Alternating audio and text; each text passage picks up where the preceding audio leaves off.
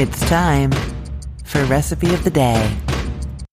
If you have listened to this episode about the beefy stuffed shells before, you will notice that it has changed, and so has the recipe on Cook the Story. And that is because it turns out that there is some inconsistency in different brands of jumbo pasta shells in terms of size, but also in terms of cooking time, specifically how well they cook in sauce after boiling. So the previous recipe, as it was done on this show and on my site, had you parboil the pasta just until pliable, like only like 5 or 6 minutes, drain it and then fill them, and then they finished baking in the sauce in the oven. And that was tested with one common brand of pasta shells and worked great. But then recently my grocery store didn't have those shells and I bought a different brand. I followed the recipe like normal and the shells did not soften in the tomato sauce at the end. So I actually tested it again just to make sure that I wasn't doing something different. It really didn't work with the other brand. And so I got 3 different brands of jumbo pasta shells, and I've come up with a method that will work for all of them. And now I know that this recipe should work no matter what brand of jumbo pasta shells you're buying. The main difference is that we're going to cook the pasta shells until al dente in the boiling water. They are a tiny bit harder to stuff and fill when they're really soft, but you know for sure that they are fully cooked and you're not going to end up in that situation where you have like uncooked kind of pasta, gummy pasta at the end of your baked pasta. You know what I mean? Okay, so you are going to bring a big pot of salted water to the boil and you're going to add in 20 uncooked jumbo pasta shells. That is 6 ounces, so about half of a 12-ounce box. Give it a stir and let it come back up to a boil. Stir again and then reduce it down to a simmer, and you are cooking until it is al dente. You want it almost where you would want to be eating it, and you can consult the box, the brand that you have, to see how long it's going to be. Now, one of the boxes did not actually have instructions. It did have a recipe on it, though, that said to only cook them for 5 minutes. That didn't work for me at all. You are going more towards like a 10-minute point. Then you're going to drain that pasta. Now, that entire time while that pot is coming up to a boil, while you're cooking the pasta, you could be making your filling. This filling makes me so happy. It is just so tasty. It is basically cooked ground beef mixed with my favorite ricotta mixture. This is the ricotta mixture that I have in my lasagna casserole on Cook the Story and also in the lasagna soup. And I just love it. Like every time I make it, I know I have to make extra because I'm going to eat like 3 or 4 teaspoons of it just while I'm cooking because it is so tasty, garlicky, salty, really, really good.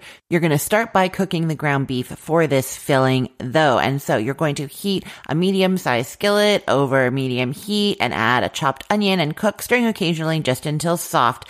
And then you're adding in your ground beef, 1 pound of lean ground beef. The recipe does call for the lean because we don't want a lot of liquid, a lot of fat in here because we need the filling to be fairly dry so it doesn't get like watery when we mix it with that ricotta in a bit. Now, I'm just going to say, I know that I have told you on January 26th of 2023 that you can cook ground beef in the air fryer and that drains off all the fat and liquid from it in just a very easy way. You can totally do that for this recipe. You would just skip the onion, or you could add the onion in sort of partway through the ground beef cooking in the air fryer, but you wouldn't be sauteing it in a skillet. You see what I mean? So you can totally do that. If you want to know how to cook ground beef in the air fryer, listen to that January 26th episode or head to cookthestory.com and search for air fryer ground beef. But in this recipe, we are saying to do it in the skillet. So you're going to cook it in the skillet with a bit of salt, stirring occasionally until it's cooked through, a little caramelized.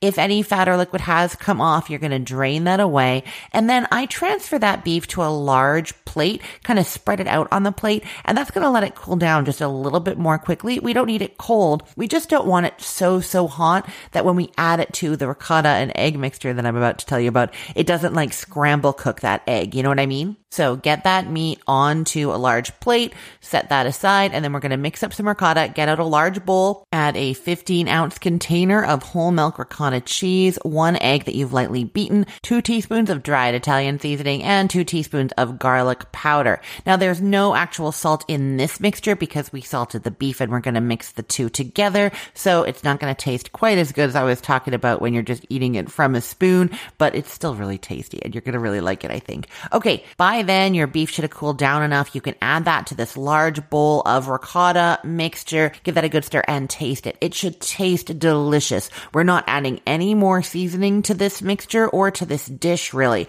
So this is where it's at. Give it a taste. If you want it a little garlicky, a little saltier, you want to add some black pepper, now is the time. And now we're ready to assemble our shells. So preheat the oven to 425 degrees Fahrenheit.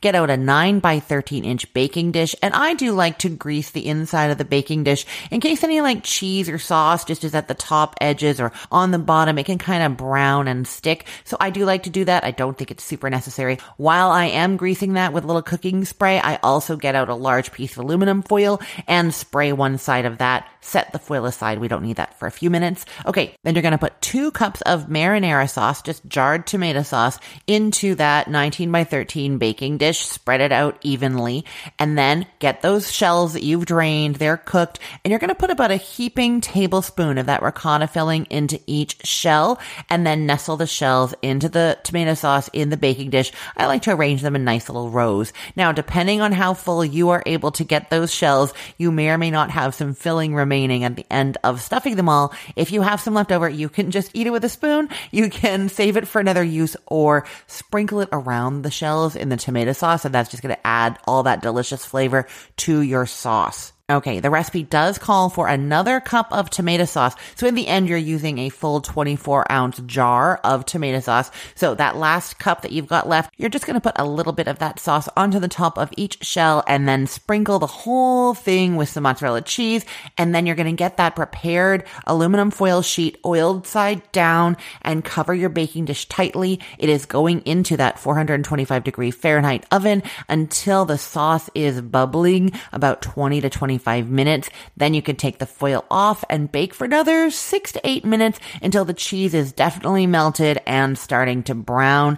Take it out of the oven and you can serve it immediately. I will let you know that you can get this recipe at cookthestory.com if you head over there and search for stuffed shells, or go to cookthestory.com/ROTD and get the link there. The recipe itself also has some great tips for freezing stuffed shells, both as a whole pan and as like individual stuffed shells, like in a bag. So definitely check that out if you're interested in knowing how to freeze this. And I'm going to remind you that if you make this recipe or any recipe from cookthestory.com and you love it, it would really help me out if you leave a 5-star rating and a comment. Those 5 stars show up when people are Googling for recipes. You know, when you're searching for recipes and you see some recipes have 5 stars next to them and some don't.